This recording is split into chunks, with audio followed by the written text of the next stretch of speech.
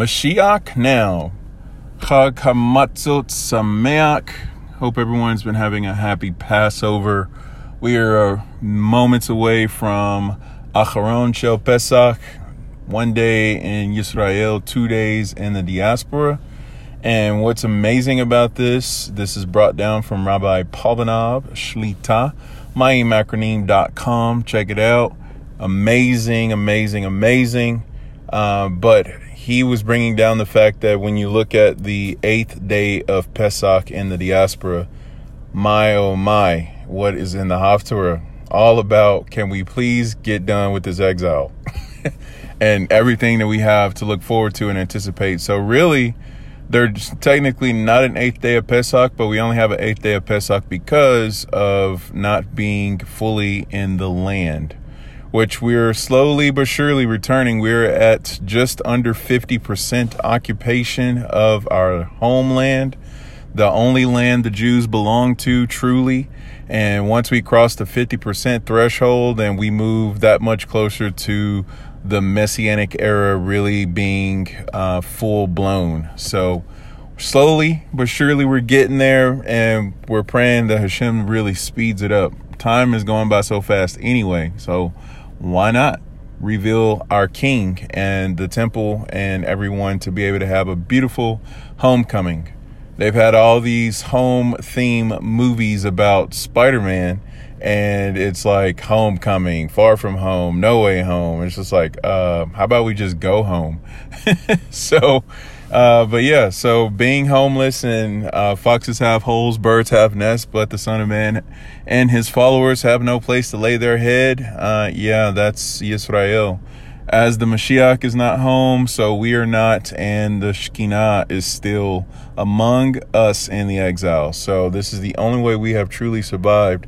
So thinking about the big bracha of the diaspora is that, we really cry out, Hashem, please bring us home, Abba. We want to be home. We want the bird's nest to be rebuilt, the mother bird to be in the nest with her young ones, because that is the Bet HaMikdash.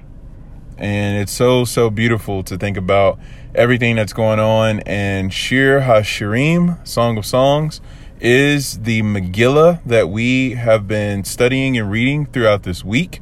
So if you haven't gotten a chance to do that, make sure you do it. It's definitely themed with everything of Mitzrayim all the way to the desert and to getting into the promised land and on through the kings and everything like that, and the future redemption that we have to look forward to. So there's a lot in there. And the biggest thing about Acharon Shel Pesach, the 7th day of Pesach, is this is when the sea was split. And before we go there, I just want to bring down something from my Rabbi Trugman Shlita. Last night we counted 5 days of the Omer.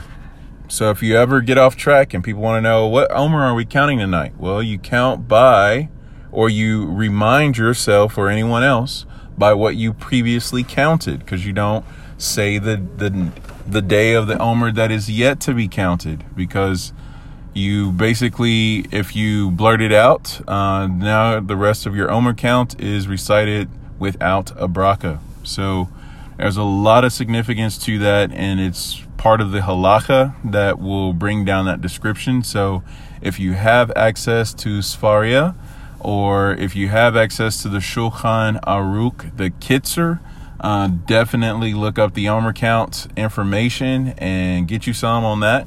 And also, if you have Master Plan, that's the go-to book for us here at Magen Yeshenu, and it's got a lot of really good information. Horeb, the Torah, and the Mishneh Torah from Rambam. So there are many codifications of the halakha, or you can just go straight to the Talmud, and it'll bring these things down. But with that being said, as we counted last night, we counted Hod Sheb Chesed, and this is brought down, I believe, from the Sfirat HaOmer book of Rabbi Trugman. So it says, the many meanings of the word Hod are among the most important Ingredients for healthy love relationships on all levels, from the human to the divine. Acknowledge, praise, giving thanks, and confession. These are all translations of Hod. Acknowledgement, Hod is praise, Hod is giving thanks, Hod is also confessing. Might I remind you, the word Hod is the central word in the word Yehudi, which is how you say Jew. The word Yehudi is Yud, He, Vav, Dalet, Yud. And you have the Yud at the beginning, the Yud at the end, and in the middle you have He, Vav, Dalet. So everything about being a Jew is about being uplifted by the two Yuds on the end. That's the 10 commandments, the 10 statements of creation. That can also be the 10 soul powers known as the 10 attributes that you would see in the Kabbalistic tree of life, and all the other things of 10 that you could think about. So with that being said, we are surrounded by those in acknowledgement and praise and in thanksgiving and confession. Like, that is a Jew. And, you know, you put the Yud together, that makes the hand. Because when you spell out Yud, it's Yud Vav Dalet, which is how you say hand. So you have two hands or arms that are holding up a Jew. Or a Jew is one who holds up two hands in confession, acknowledgement, praise, and thanksgiving. So either way, we're in Hashem's hands or we're holding up our hands, because there's always that mirror picture, because Hashem is the shade at our right hand. He does everything measure for measure. So what we do, he reflects. And this is something that we have to really connect with, especially while we're trying to get out of exile. The more we try to get towards him, the more he tries to get towards us. The Shliach Yaakov put it this way: draw near to Hashem and he will draw near to you. So with that established, this is what it says. Admitting when one is in the wrong. Glory is another meaning of Hod. It encapsulates the thrill, joy, and special feeling of being in love.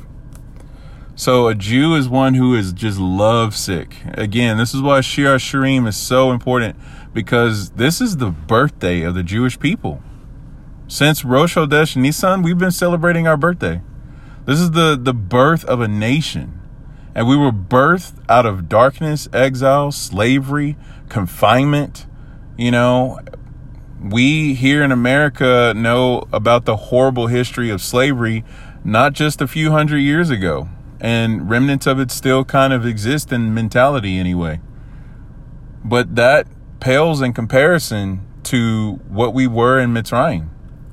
And it wasn't just the sons of Yaakov. It was the whole entire world, because many joined themselves. Many strangers joined themselves to the house of Hashem. And Hashem accepted them, brought them in. They became grafted into the Jewish people. And a few generations later, because it takes 3 whole generations to completely assimilate into the nation. I don't know if many people know that, but that's the understanding of why Pinchas, who was the grandson of Aharon, was actually able to, even though it was outside the scope, actually able to become a Cohen by Hashem's command, because otherwise he could not be a Cohen, because he was generations removed from being a son of Aharon. He was a grandson. And so it's just really interesting that he also qualified through the fact of one of Aharon's sons marrying a convert, and the offspring of a Levi, which in this case would also be a Cohen because the son of Aharon, the offspring of that union would be qualified to be a Cohen, but not the convert themselves. So much so that it's put that if a daughter of the house of Levi marries a convert, that convert doesn't get to qualify to become a Levi, but his child does. So it's just really interesting when you look at kind of the technicalities and how that all maps out. But it takes 3 generations. This is why we have to understand the significance of Abraham, Yitzchak, and Yaakov. So anyway, all of that being said, it says these aspects of Hod listed above are critical to the way a Jew relates to loving God, especially through prayer and reciting blessings. Our brachot and our prayers, our tefillot, brachot and tefillot, are not about mandatory requirements. They flow from a heart lovesick for Hashem. Many people may look at you like, why in the world do you do these commandments? Why are you so militant for Hashem? Not militant in the fact that you're being a terror or a, you are tyrannical in your mentality, condemning people and things like that. But you're just very firm, with your boundaries. Like, I will keep the Shabbat. I will eat kosher. I will dress the nude. And, I'm not going to apologize. This is the way I live. I live for Hashem. This is not because I'm commanded to do it. There's a blessing that I'm commanded to do it because it's actually more of a bracha that we do something since we're commanded as opposed to doing something that we're not commanded to do, which is really interesting. But that's aside from the fact of everything that we do is all about love. And this is so important that even when we fail, because we do, that our failures actually are virtuous for us because we're so in love with Hashem that we can cause our inadvertent mistakes to become merits and actually be seen as something that we did for Hashem as opposed to against Hashem. But it's through the power of love that our sin is transformed in the process of our acknowledging, whoa, I sinned, I messed up, I made a mistake, I need to fix it, I want to fix it, and I will walk in the path of fixing it, which is tikkun, repair, teshuvah, turning around, refraining from what caused the damage in the first place.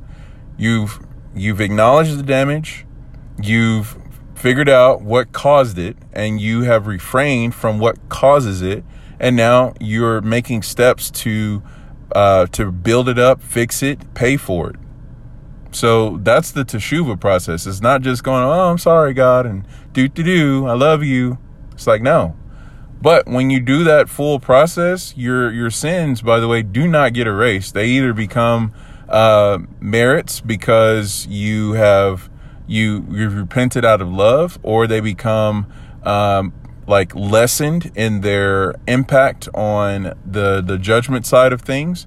If you've repented out of fear or any other kind of way, it basically becomes mitigated in a sense. And through struggles, temptation, or not temptations, but tribulations and troubles that you may experience, those things also help you pay for your sins. So if you ever wonder, why are things so difficult sometimes? Why are so much heartache and pain you have to experience? That's because that's some of the stuff that we've done. And we also pay off other people's sins, because when you're connected to a community or, a household and things like that, that all flows in together. So we are connected, which, to say the least, is a big thing. But going on, it says, and the rest of this insight from Rabbi, it says one's love of God, and in fact other people as well, is best expressed through praise and thanksgiving. Thus, Hod of Chesed, Hod Sheb Chesed, is a good day to truly give thanks for all of one's blessings. Now, this is so cool, because the amazing thing is people were talking about this today where I work, and they were just saying, what do we have to complain for? We should be grateful that we are well. Everything is good. We're alive. We're breathing. Yeah, we may not have everything we want. We may not have everything that we necessarily need, because in some cases there's needs that aren't met. And it's just kind of like, well, what's up with the lack? But Hashem has put breath in your lungs. You have the opportunity to ask him for things. And Bezrat Hashem, within time, he'll supply. Hashem's timing is absolutely perfect and beyond imagination of how just spot on it is. But anyway, going on to say, this is so important that, we acknowledge the thanks and really just be appreciative, not only of Hashem and not only of other people, but of ourselves. One of the biggest things that we have to understand is self-love, because the reason there's a lack of love in the world is because many people aren't loving themselves. And that obviously can be a rabbit hole, because there's a lot of things we have to work through to actualize that. But as one particular account on YouTube put it, it was a picture that they posted, and they said the biggest flex that someone can do is to not act out of the hurt that has been caused to them. And it was just this beautiful way of just putting it, because flex is a hood term for, like, if you really want to do something legit or over the top, or if you really want to show what you're made of, like when a person flexes, that kind of thing, like showing off a little bit. If you really want to show off, you really want to flex, how about you do what is the opposite of what you have received? If you have been hurt, like in that instance, like if you've been hurt, to be able to go around and not hurt others, turn that hurt and that pain into productive and beneficial actions, not only to your fellow man, but also to creation. That energy flow, like Tai Chi is one particular type of martial arts that you can reverse the enemy's attack, and it becomes lethal unto him.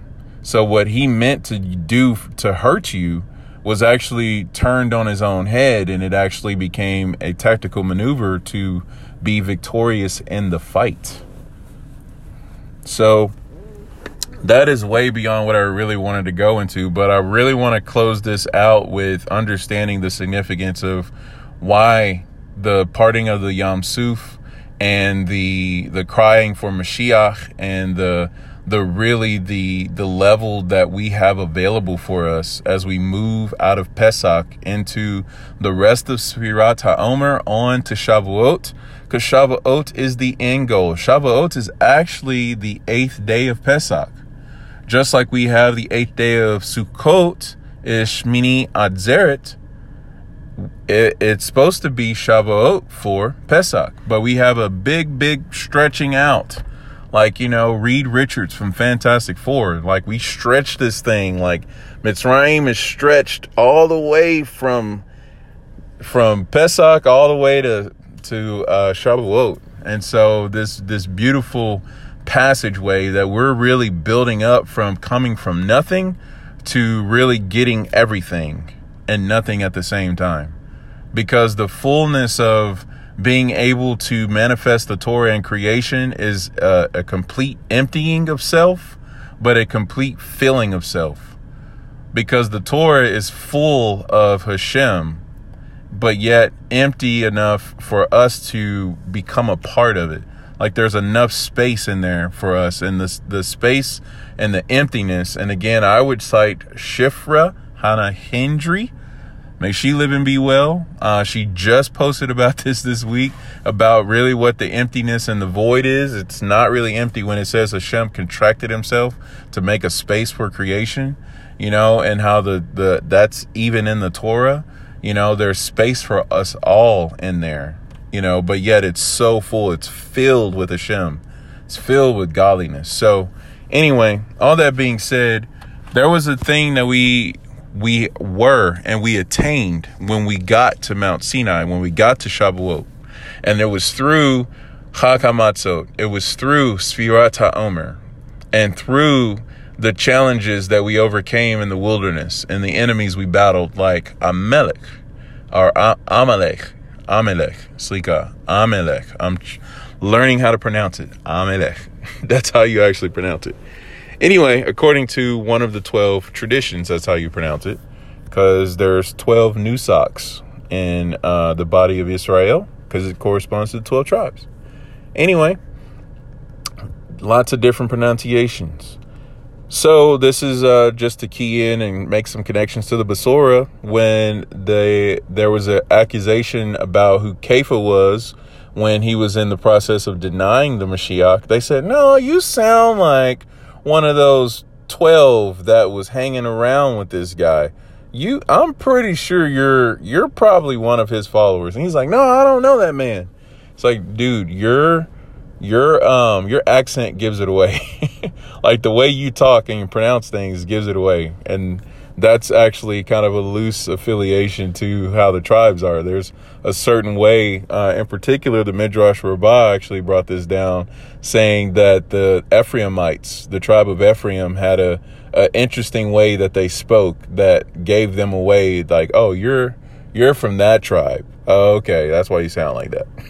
You know, here in the United States, we have we have good old Southerners, you know, where we had a little twang in our talk.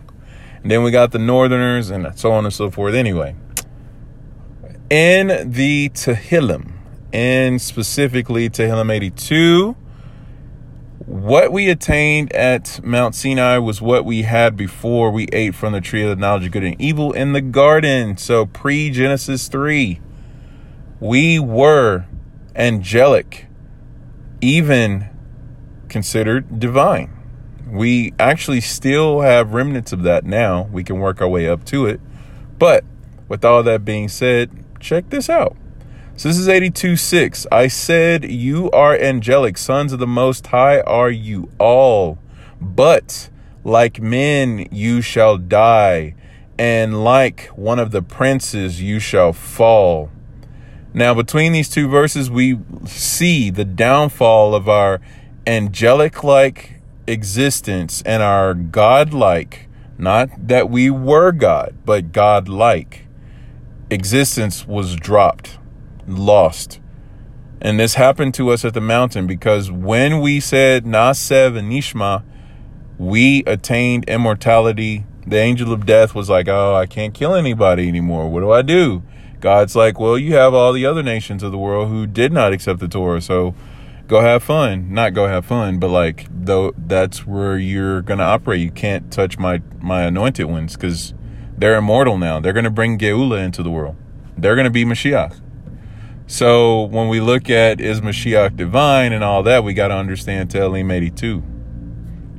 So may that be your source text to really be able to frame talking about Mashiach, talking about Yisrael, because Yisrael, even though we are considered dead like a valley of dry bones, according to the prophecy of Yehezkiel,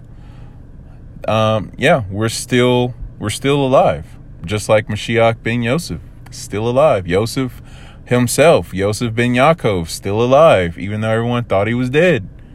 So when we talk about angelic and sons of the Most High, like that's a really, really big thing. No other nation has that. But one day, according to many opinions, the whole entire world will attain that. So those who have inherited the Olam Haba, get ready, buckle up your seatbelt, transition ahead. So just to give you a few sites of the commentary and be on our way. It says, I said you are angelic. In this manner, the Holy Spirit of God addresses itself to the judges of the realm. This is from the Al-Sheikh. This is really speaking about members of the Sanhedrin and anyone who's judging court cases. Really, when we look at Elohim, which is that name there, like, you know, weren't we all considered to be Elohim, you know, sons of God? John chapter 10, does this ring a bell? Check that out, where Mashiach is talking. Because everyone's like, oh, he's making himself out to be a deity. And he's like, no, go back to Psalm 82. Anyway, so it says, you, the honest judges who represent the will of God on earth, are called Elohim. Exodus 22:8. So the thing is, the whole thing about being Elohim has to do with being the seat of the will of God on the earth. Is Hashem's kingdom established in you or not? Because if you're empty of yourself and striving to be more empty of yourself, you become the seat of the will of God. And this is really about what happened to us when we walked through the sea. The enemy still chased us, and the enemy still tried to fight us. There were sorcerers and witchcraft and all sorts of other tactics employed against us as we were in the sea. But Hashem was fighting for us, and our job was to say, Hashem, let your kingdom come and your will be done on earth as it is in heaven. On earth being us, our heart, our altar. The altar in the Mishkan and in the temple was made with earth. You know, like there was earth, there was dirt in the altar, you know. So when we really look at, you know, what's going on with us being living korbanot, living sacrifices, like we have to be having Hashem's will and his kingdom. You know, Mashiach says, seek first the kingdom of heaven and all these things will be added to you. Sons of the Most High are you all, which is Uvnei Elyon Kulkem. Wow. Ben Elyon, son of the Most High. Ben Ha-Elohim was what Kepha said and professed to Mashiach when he was asked, well, who do you say I am, Kepha? And Kepha's like, oh, you're Ben Ha-Elohim. And guess what? That's Yisrael. We are supposed to be Ben Ha-Elohim. We're supposed to look exactly like Mashiach.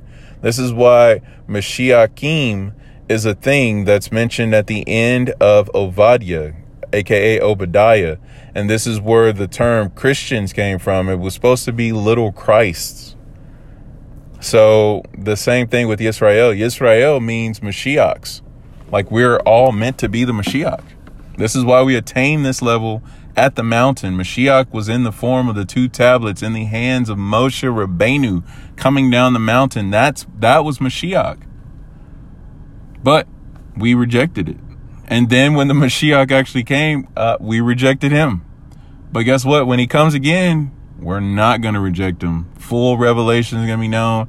Yisrael and complete will be resurrected. So it's going to be like a crazy shift in psyche and consciousness. So the whole aspect of Romans 11 about the partial blindness upon, you know, the Jews for the sake of those who are to be grafted in, like, okay, that's limited. So it's not going to be a blindness forever, because remember, the blind are healed. They have their sight. The lame, they're given the ability to walk. The deaf are given the ability to hear. The mute are being given the ability to speak. That's all Mashiach stuff. And that's us at the end of this exile. That is going to happen. 100%. No diggity, no doubt. So, just want to point that out. So here's the commentary. All men are fashioned in God's image. The honest judge bears the closest semblance to the divine. So if you're an honest judge, so looking at members of the Sanhedrin, when they were judging out of true and 100% honesty, they were the closest semblance to the divine. And it says, all men are related to the Almighty, but the judge is as close as a son, because when he dispenses justice, he is performing the function of Hashem himself. And that's from Sforno. So the function. So here's the thing. It says, if the judge is an honest representative of God, he may aspire to God-like immortality. But if he betrays his sacred calling, he is as vulnerable as the frailest of men. The judge resembles Adam. He almost achieved the stature of an angel, but his sin forced him to suffer human decay. That's from the Mitzudot. So we have another opportunity ahead of us to attain this immortality. It's already at work actively in us, especially for those of us who have embraced the yoke of Torah, who accepted upon ourselves the yoke of the kingdom. As we move closer to Shavuot, continuing to count the Omer, we're just level by level rising and increasing. Our inner man is becoming stronger each day. Our outer man is decaying. And there will be a point where the outer man shifts from decay to revivification, rejuvenation, and strengthening as our inner man will. So it's just crazy, the flip and the things that are going to happen, but it's already in process. It started now. So may we all merit walking through the sea. May we all merit the final Geula, Mashiach now.